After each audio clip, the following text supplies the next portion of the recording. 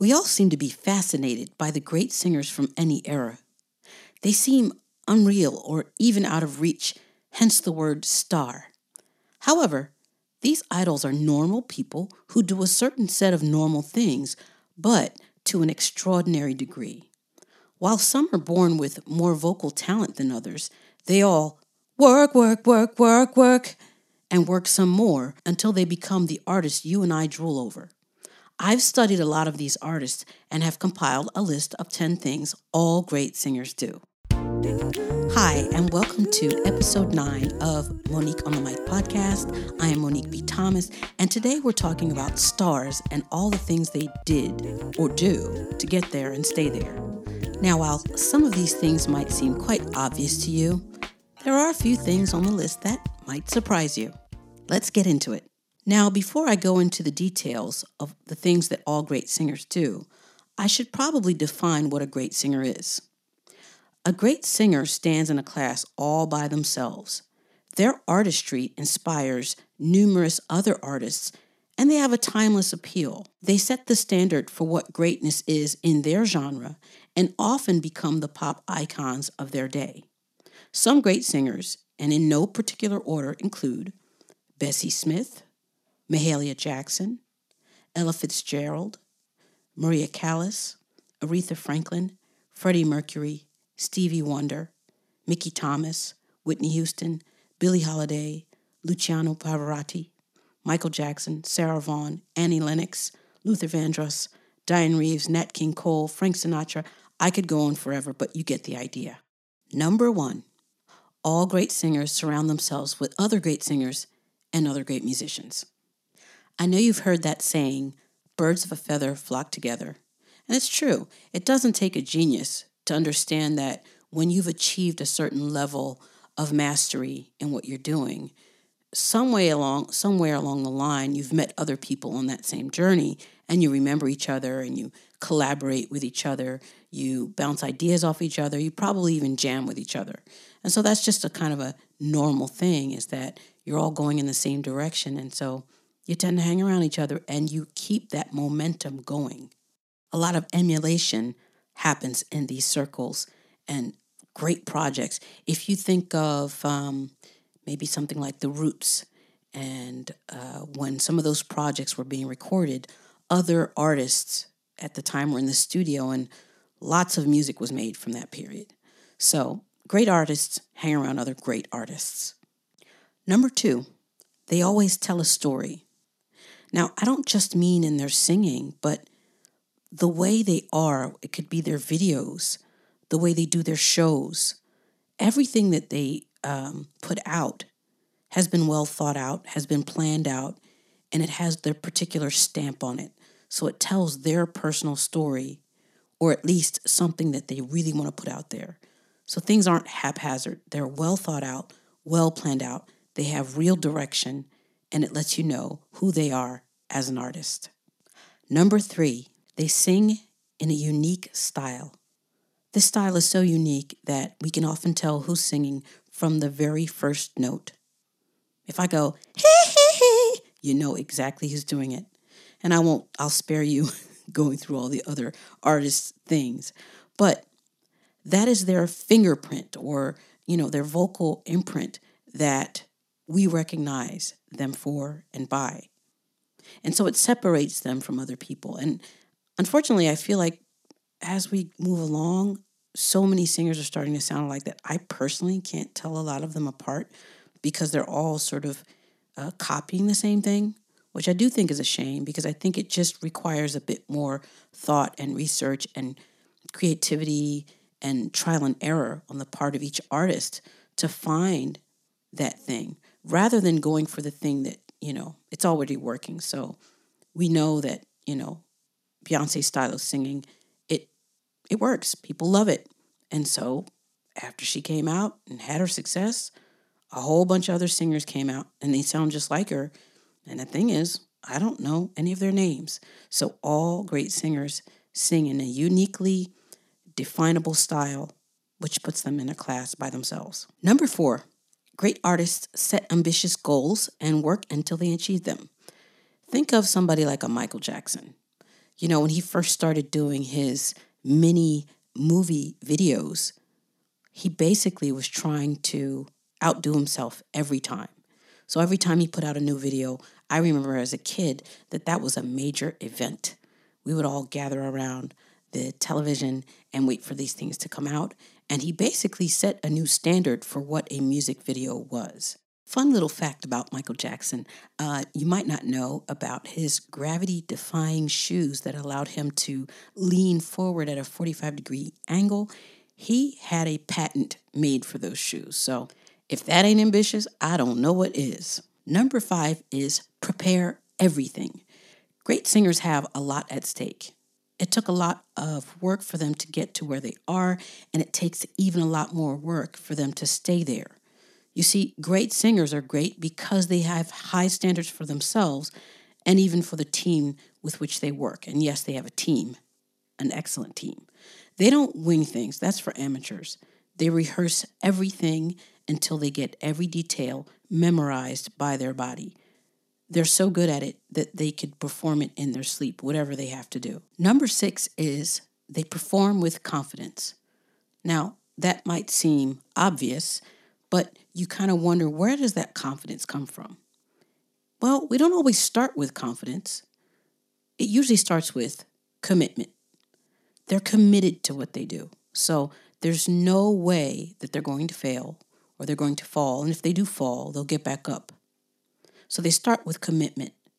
And that commitment comes along with some courage to keep doing what they do in the face of adversity.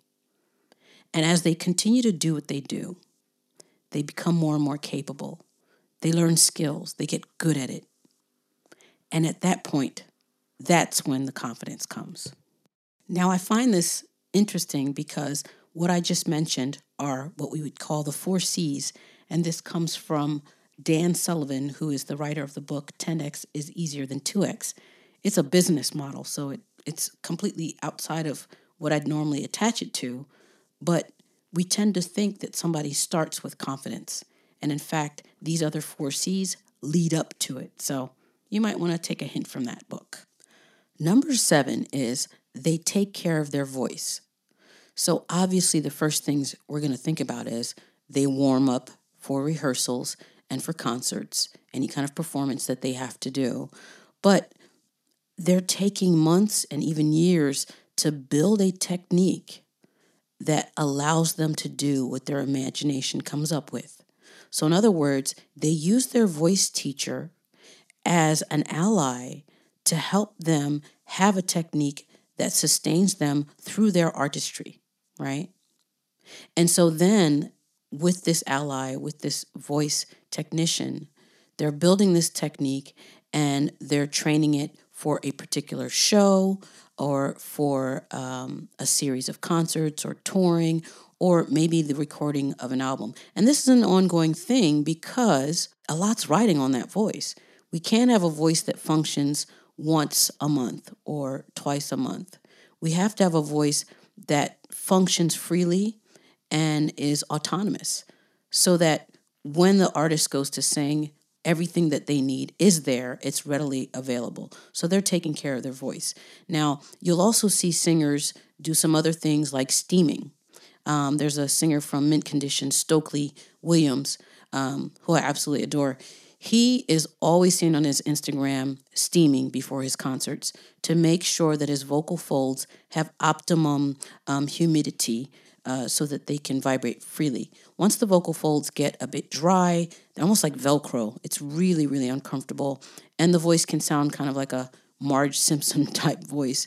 Not very comfortable, and it's very hard to get the voice to work properly. And it's a great way also to really tire out the voice and even damage the voice if the voice is a bit dry when you start singing on it. So steaming is one thing that people can do and that often singers do. Bringing a humidifier with you on tour if you're touring, or sleeping with a humidifier if you tend to have drier air.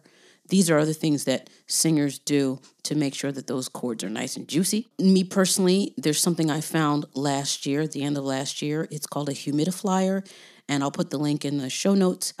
This is a mask that you put on your nose and mouth, and it keeps the humidity inside so that when you're flying or taking the train or any kind of transportation where the air is dry, during that entire trip, you keep this mask on, and it keeps also some of the germs out. And people look at you like you're weird, but you don't care, because when you get to your destination, your throat is nice and fluid and juicy, and you can do what you do.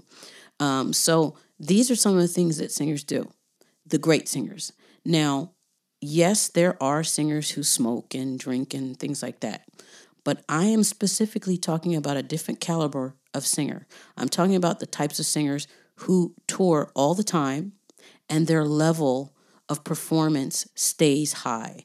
I'm not talking about the singer that does 2 or 3 concerts and the voice is trashed. So just keep in mind that. So what I'm talking about is the people that are keeping it at a high level because they're constantly taking care of their voice all the time, whether they're on tour or off. Number 8, great singers learn from other great singers. I think it's always interesting to know what a great singer thinks about other great singers. And you'll notice that when a great singer talks about another great singer, they're able to discuss them in detail. It's not just, well, I like them. They'll talk about their tone, the way they phrase things, their onsets, their offsets, how they, turn a word to make you feel it in your gut. They are very specific about what they've picked up from other singers and performers. And I think that's something we can learn from them. In fact, when you hear a great singer, you usually hear the sum of what they've listened to and studied.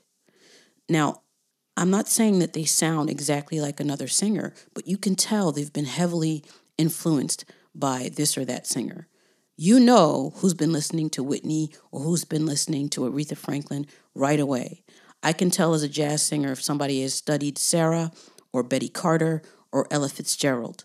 If you're a fan of Steve Perry, then you know he was a huge fan of Sam Cooke.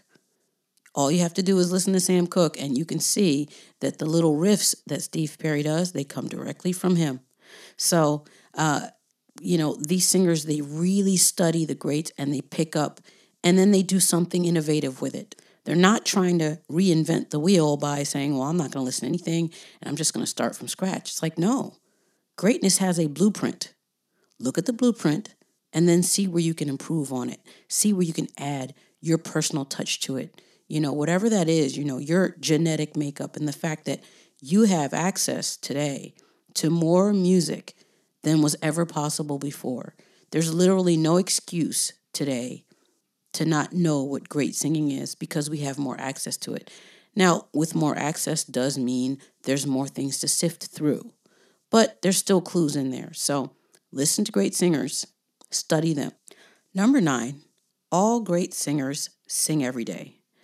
Now, the manner in which they sing might be different. It might be light warm-ups or, singing in the shower. But I've never known a great singer not to use their voice singing in some capacity on a daily basis. Being a great singer requires immediacy. So it requires a level of endurance and conditioning that comes from frequent and correct use. So you've got to keep maintaining that. You work on it to gain it, but then you've got to keep maintaining it. But also keep in mind that singing is not just what these people do. It's who they are. It's kind of like a dancer. I mean, if you've ever known a great dancer, if they're standing in line for something, they're working their feet or doing something with their arms, they're constantly moving. Or a drummer is constantly drumming. A cook is constantly cooking something or coming up with a new recipe.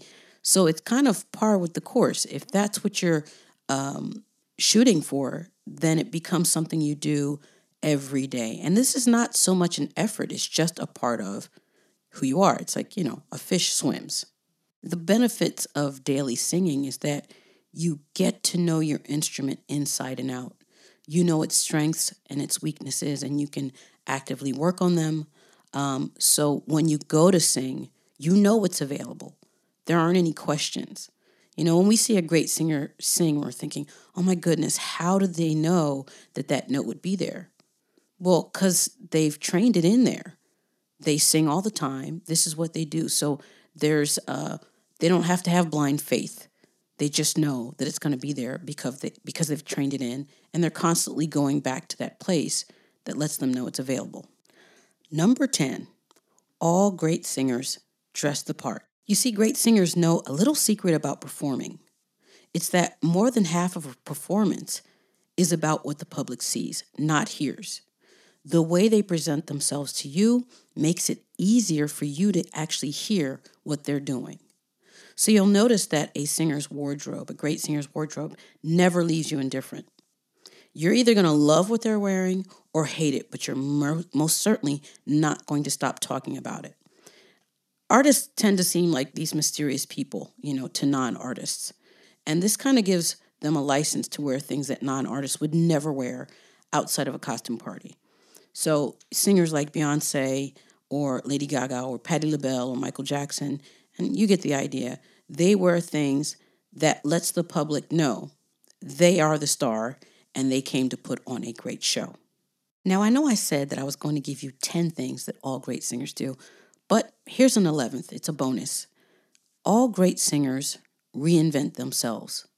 So with time, these singers, when you think you know who they are, they come out with something else, and it's like, oh, wow, I didn't know you could do that.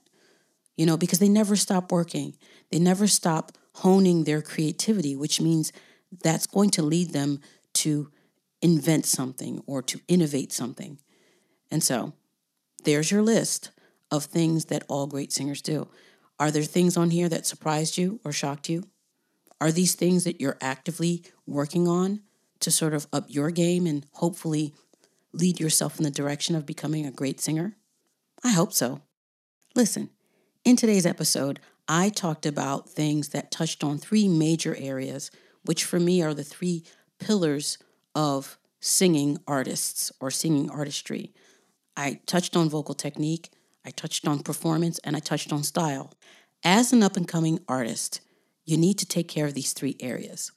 At Prof D, where I work, there's 3 of us that takes care of these things. So you have Greg Enriquez, my last week's guest on this show, who takes care of vocal technique. You have Rhonda Carlson that takes care of performance technique. And as I said, I work on style and musicality development. If you're interested, we do workshops, boot camps, and master classes for artists. And I'll give you all the information in the show notes. So thank you. That was 10 things all great singers do, plus a bonus. I hope you enjoyed it. Don't forget to subscribe and leave a review. Musically, Monique.